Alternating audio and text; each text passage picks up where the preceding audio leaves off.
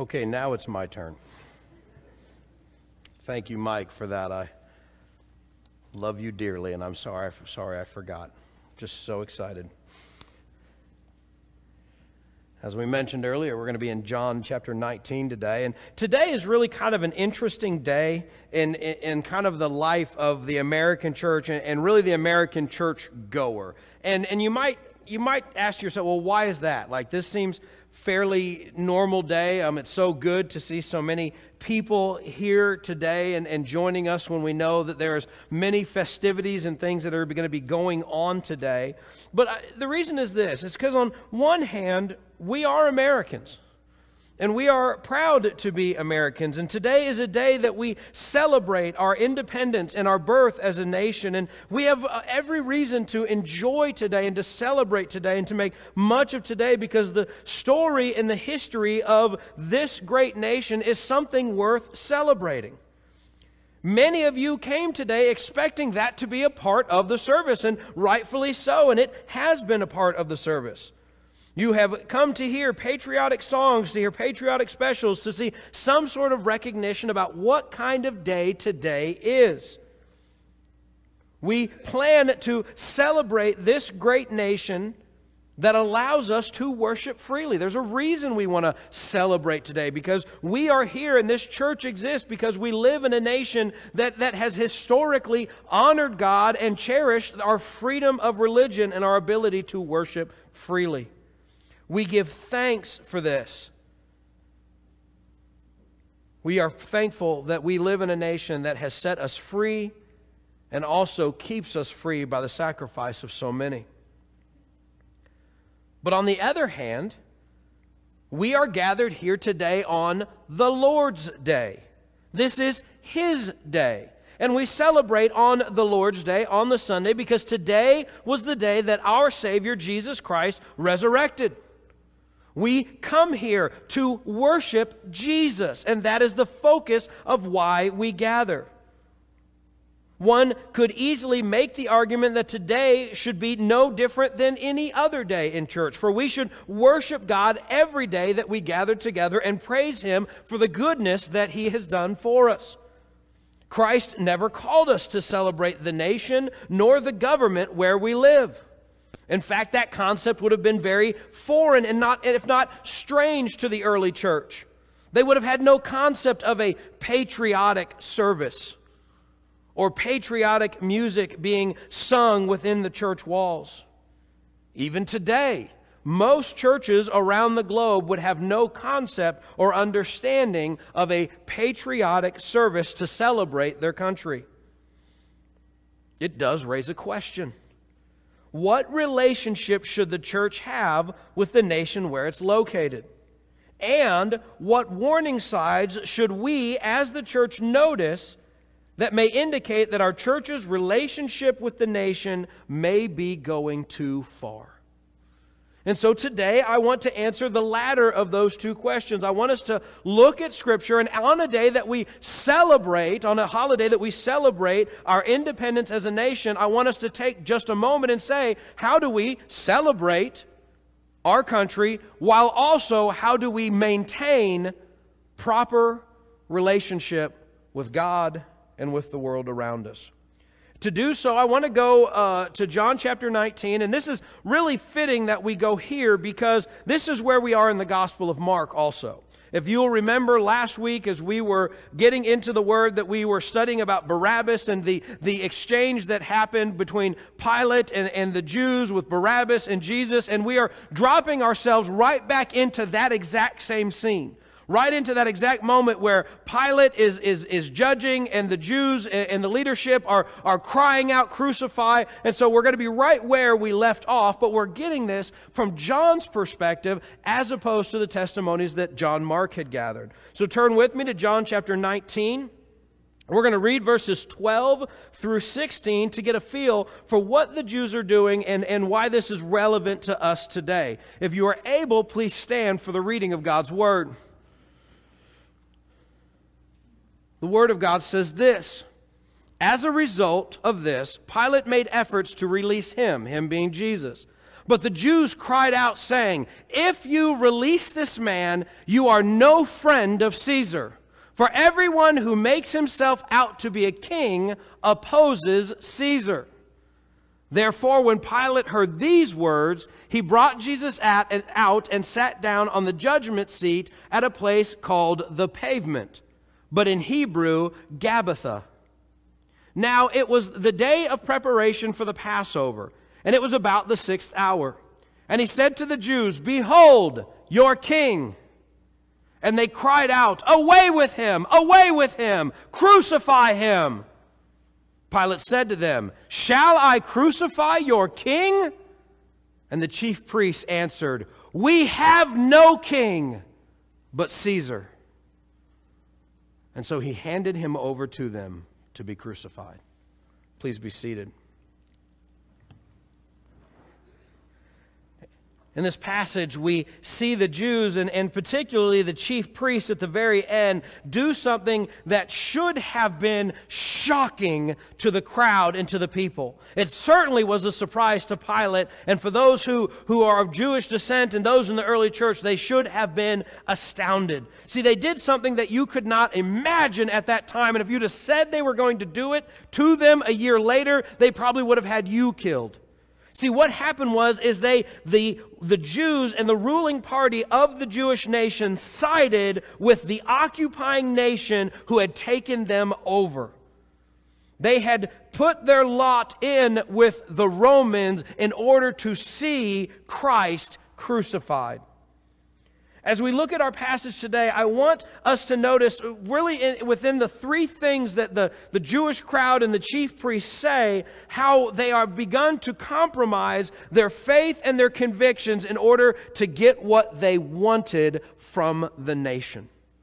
And I want to do that to serve as a warning to us as the church today to be careful who we cast our lot with.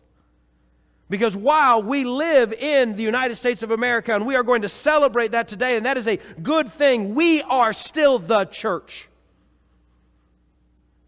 And we serve our King,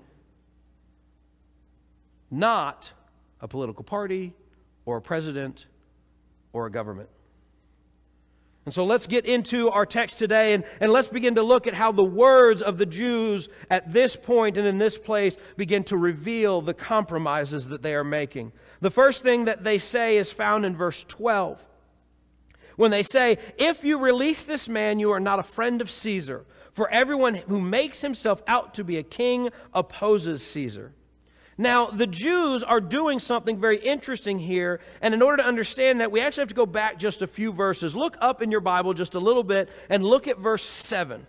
Verse 7 reads this. It says, "The Jews answered him, 'We have a law, and by that law he ought to die, because he made himself out to be the Son of God.'"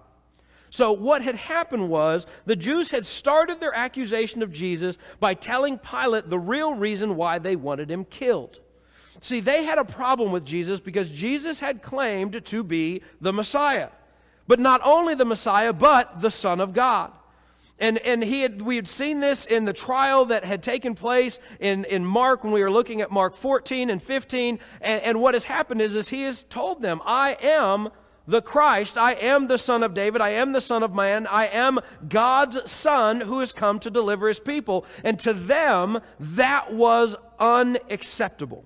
They viewed that as heresy, even though it was true. That God was before them in the flesh, in the person of Jesus Christ, and because of that, they wanted to kill him. Now, up till about a few years prior to this, if this would have happened, the Jewish people would have been able to execute him on their own. And the traditional form of execution among the Jews was stoning. And so even just a few years ago, they would have been allowed to just drag him out in the street and stone him to death, and it would have been done. But political turmoil and changes had led to a decree that said no capital punishment could be administered except by Rome itself, which is why Jesus was crucified and not stoned. Now, this was all to fulfill prophecy. But because of this, The Jews had to take Jesus to Pilate, to the Romans, to say, we want him to die. And they said, the reason why we want him to die is because he has broken our law. Now, he hadn't broken their law, because he was exactly who he said he was. They just couldn't see it.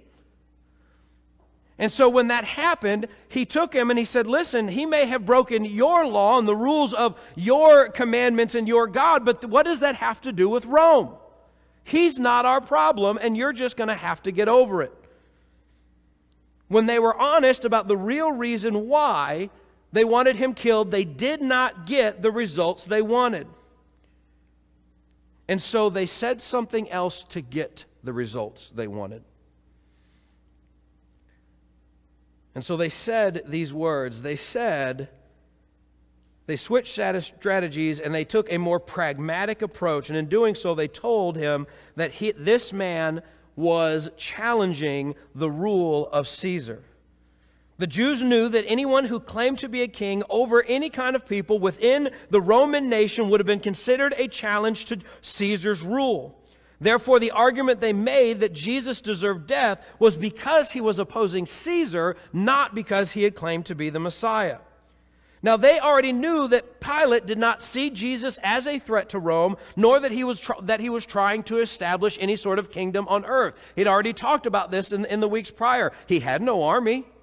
His following was a bunch of backwoods fishermen from the nation way up north of him. He was not trying to organize anything. There was no political clout in his work or in his will, and Pilate saw him as no threat. But they also knew that Pilate could not allow for a word to get around and ultimately maybe make it all the way to Caesar's ears that Pilate had in some way been soft on someone who had outspokenly opposed Caesar's rule. See, Pilate knew that if he had let him go when he had been declared an outspoken, part of the opposition for Roman rule, then that would be the end to both his political career and possibly his life. Because if Caesar could not trust him to squash rebellions, no matter how big or no matter how small, then he would be removed from his office, shamed, and probably live the rest of his days in obscurity, if not killed himself. See, the Jews turned to manipulation in order to gain their desired outcome. They sought pragmatism over truth and honesty. You may ask the question, what does this have to do with the church today? And the reality is we also need to be careful not to play political games in order to get what we want. We need to be careful what our relationship is with politics and political parties. We need to be wary of what this thing called pragmatism, the idea that the ends can justify the means. We, as followers of Christ, cannot compromise our morals, our faithfulness, or our witness in order to gain some sort of win or victory in the political realm. The Jews, particularly the leadership, were willing to lie and manipulate the situation in order to gain the desired outcome. But the church cannot compromise her identity no matter what the cost. We need to think about that. We need to think about that when we deal with people that disagree with that. We need to think about the words that we use when we talk to people who may not be Christians and therefore see the world differently from us. We need to be careful about what we post on social media, what we bumper sticker to our car, and the flags that we wave in front of our houses. We need to remember that we represent Christ first and foremost, and we should let nothing else that we do compromise our witness to Christ so that we can see something else take place.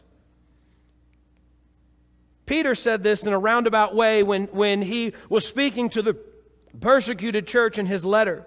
In 1 Peter chapter 2, starting in verse 11, he says this, "Beloved, I urge you as foreigners and strangers to abstain from fleshly lusts, which wage war against the soul.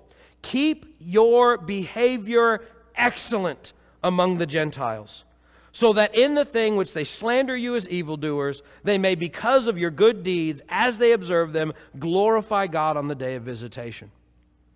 See, Peter knew that the church was living in a period, in a time of hostility, and that hostility sometimes came from Rome and the Roman government and the Roman leaders, but sometimes it came from the Jews and those who had rejected Christ and did not like them. And he said, regardless of whether it is the leadership of the government or the rabble around you, keep your behavior excellent. It is not just what you want to achieve, but how you get there. And what we do and how we do it and what we say and how we say it matter to God. And therefore we are to keep our behavior excellent in every area of our life so that someone who does not know Christ may come to know Christ by seeing our authentic walk. The Jews did not care about that at this moment. All they cared about was seeing Christ crucified. We cannot slip into that same routine. There are things that I know that we as Christians that we should support and that we should want to see. We should want to see the end of abortion. Amen? We should want to see that no other child is killed because they are deemed unwanted. We should want to see marriage, and marriage meaning that between one man and one woman to be lifted up and regarded as right and true and holy and sanctified. Amen? We should want these things, but it's not just about getting these things, but how we get these things. And if we alienate and insult and persecute and abuse and mistreat and say things that ruin our witness to get to those things, we have lost. No matter what we may have gained.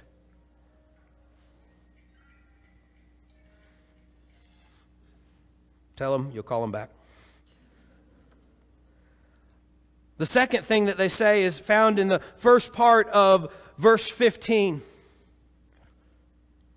And in the first part of verse 15, when Pilate has finally brought them out to the crowd and they've said that, hey, if you let this guy go, then you're no friend of Caesar, and they basically threaten his political career, then he brings him out and he says, okay, fine, if we're going to do this, we're going to do this. And so he gets his chair and he goes up to the pavement, he goes up to the platform, the stage, if you will, that he kind of holds court, and he brings Jesus out and he puts Jesus in front of them. And I want you to understand something about Jesus in this moment. Jesus does not look good. See, Jesus has already been flogged, and that was kind of Pilate's hope, is that he could just hurt Jesus and kind of maybe humiliate Jesus, and then the people would say, well, that's fine, that's good enough. And so the Jesus that they present is a Jesus that has been whipped. He is bleeding all over the place. This is a Jesus who has had a crown of thorns twisted out of thorns and then shoved down onto his head. So as he's before them, the blood is probably starting to dry and it's all over his face. This is a Jesus who has been punched in the face repeatedly by the Roman soldiers. So he's bruised and battered. Maybe even his eyes are blackened and beginning to swell at this point. He was a Jesus that was mocked and made fun of by putting a purple robe on him and ridiculed and demeaned beyond reason. By this point, the purple robe may have even been torn off of him to open up his wounds yet again, and blood would have been pouring out of lashes and cuts all over his body.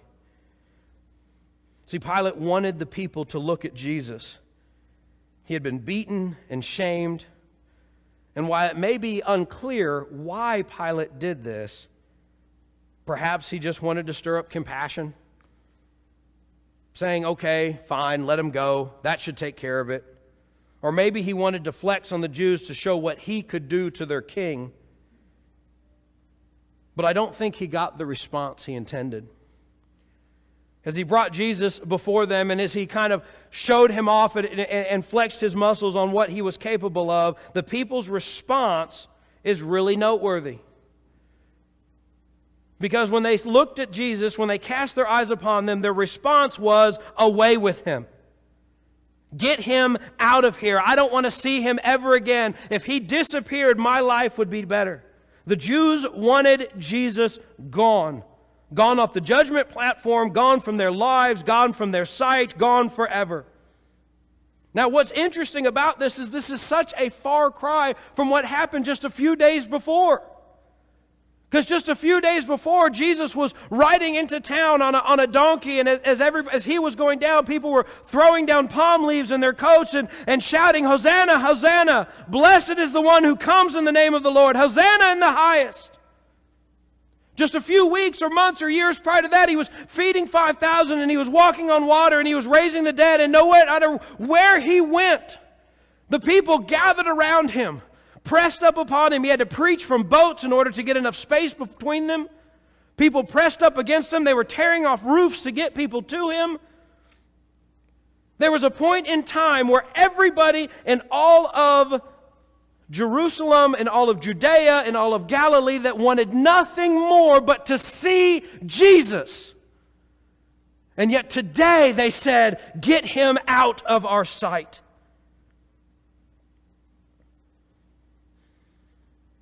I think we do this sometimes too. We want Jesus when we need encouragement. We want Jesus when we need some good vibes. We want Jesus when we need a wise word. We want Jesus when he can quiet our soul and still our heart and make us feel good. But we also tend to want Jesus out of our sight when he is a hindrance to our lusts and our desires. We don't want Jesus when we're clicking onto that website that we have no business being on. We don't want Jesus when we darken the doors of the liquor barn. We don't want Jesus when we are giving ourselves in to the things that we know are sinful and wrong. See, we want Jesus out of our sight when Jesus makes us feel guilty or calls us to even give up good desires for the sake of his kingdom. Brothers and sisters, we cannot just put Jesus into our little church box. That we pull him out when we want him or when we need him, and we pack him away when we don't, and we would just assume he not be aware of what we're doing. We may look at the Jews in this moment and think, what horrible, horrible people. But sometimes when God is brought into the conversation at a time where we do not want it, we would be guilty of shouting the same thing. Don't bring Jesus into the conversation. Because I'd rather be right than holy. Paul, in his letter to the churches of Galatia, spoke to this desire when he said, "I have been crucified with Christ, and it is no longer I who live, but Christ who lives in me. And the life which I now live in the flesh, I live by faith in the Son of God, who loves me and gave himself up for me."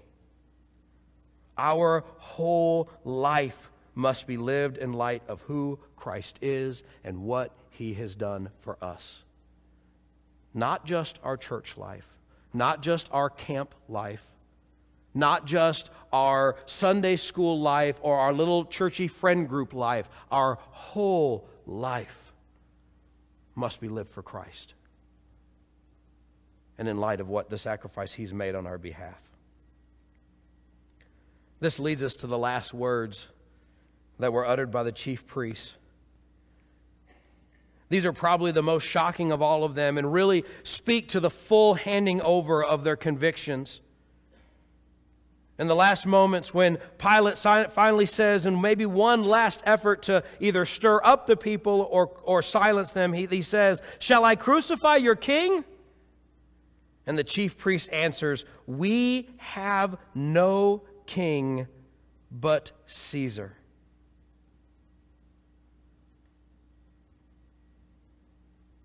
I can't even wrap my mind around this. Now, to a Roman, this was a beautiful moment. What bravery, what loyalty, what patriotism by the Jewish leadership to their Roman Empire. And yet, throughout the Gospels, we read over and over again how the Jews were hoping for the Messiah, the Davidic king who would come and rule the nation of Israel. They wanted a Messiah who was a king like David, a warrior who would run Rome out of all of their lands and set up a rule and bring them into an age of prosperity. We can go all the way back to the birth stories of Jesus. In Luke chapter 2, verse 38, we meet this prophetess named Anna who is waiting for God to show up. And it says this in Luke 2:38. And at that very moment, she came in and began giving thanks to God and continued to speak about Him, this is the baby Jesus, to all those who were looking forward to the redemption of Jerusalem. That was the coming of the Messiah. And so this woman, this prophetess named Anna, when she left the temple, she spent the rest of her days telling all of these people, which had to be a significant number, that the Messiah is here, that the Messiah is coming, and that our new king has arrived. There were people longing to see this new king that would lead them and put them in a place of prosperity to experience the fullness of the promises of God. And in this very moment, their leadership said, "We have no king! Caesar's our king." Can you imagine?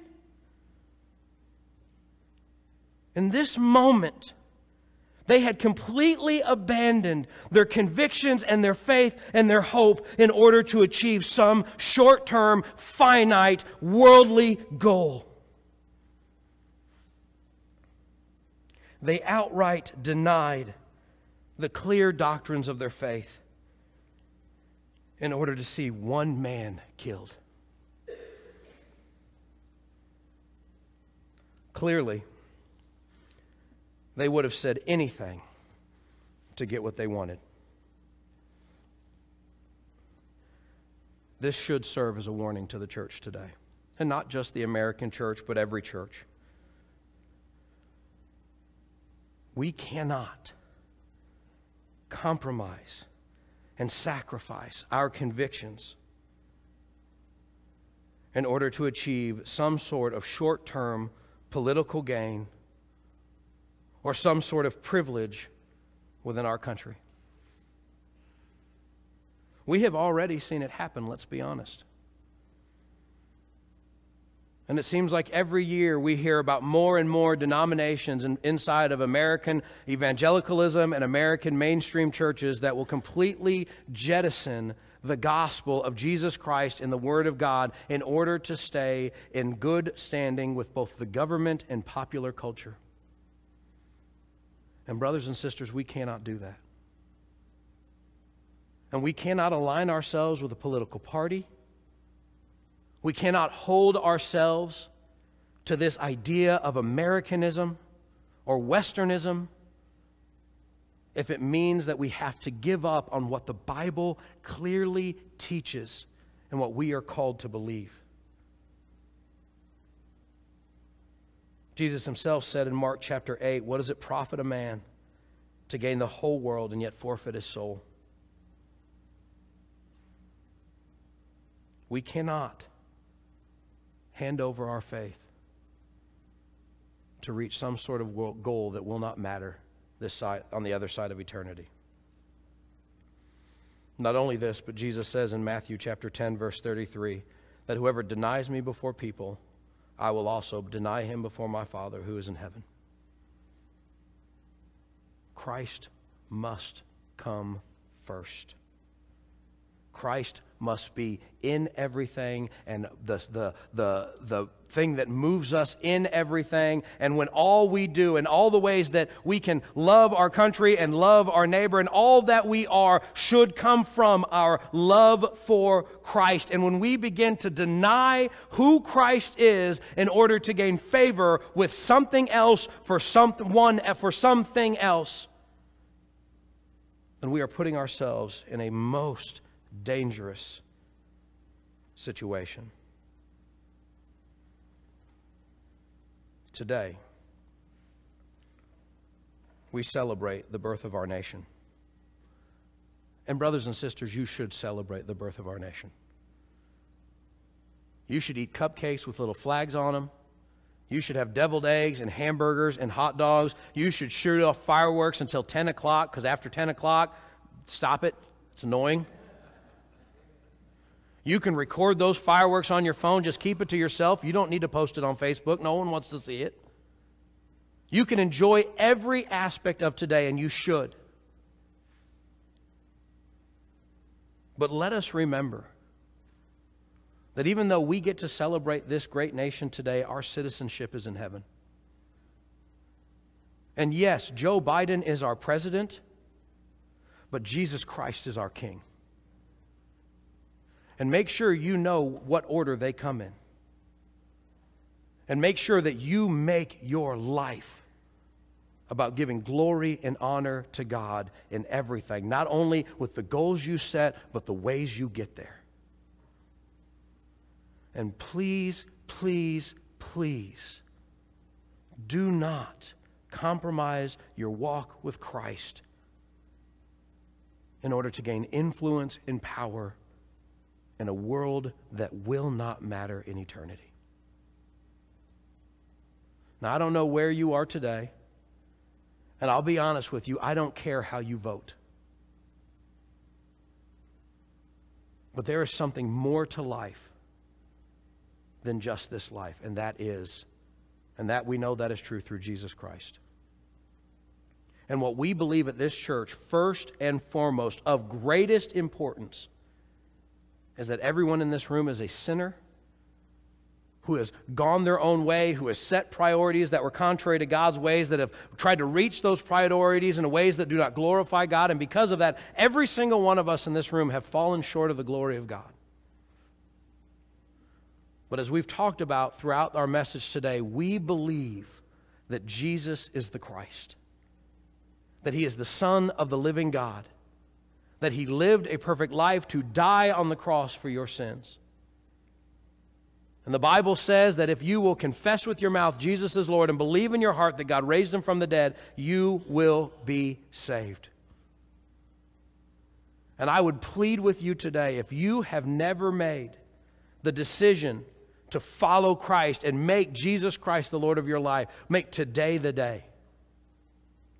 Make today for you more than Independence Day, but the day that you were set free from sin and the grave and made alive in Christ.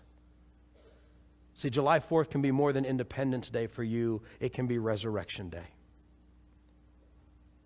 When we give our lives to Christ, we pass from death into life through Christ and His resurrection. If you would like to do that today, as we sing our last song, we would invite you to come forward. We would like to share with you just a little bit more about what it means to make Christ your Lord and Savior. If there have been decisions that have happened because of camps or because of things that are going on in your life and you would like prayer and you would like to talk to them, whatever God is leading you to today, we invite you to respond so that we have much more to celebrate today.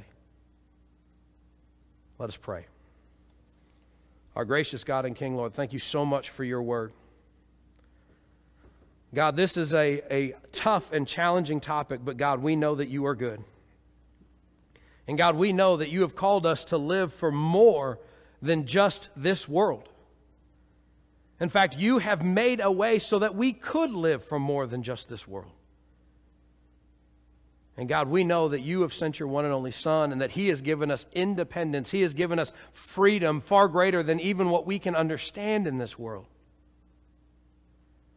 And so, God, we come before you now, and God, if there are people in this room that just need to confess their sin to you, that they realize they have said they were living to you, but really they were living for their own wants and desires. They were living for their own clout and power. They were living for their own benefit, and God, they need to hand that over to you. God, I pray that now is the time that they do that. God, if there are people here today that need to focus in on their walk with you, maybe that's through baptism, maybe that's through church membership. Maybe that's just rededicating and realigning their hearts with you so that they will walk with you in this life. God, we pray they will do that. God, I believe with every fiber of my being that there are people in this room today that need to surrender their lives to Christ. That even though they will go and celebrate Independence Day, they are still enslaved to their sin. And God, I pray that your Spirit would go forth Lord, that they would be convicted, and God, that they would be set free as they cry out for your salvation through Christ alone. Lord, we ask these things in Jesus' precious name. Amen. Number 238, and beneath the cross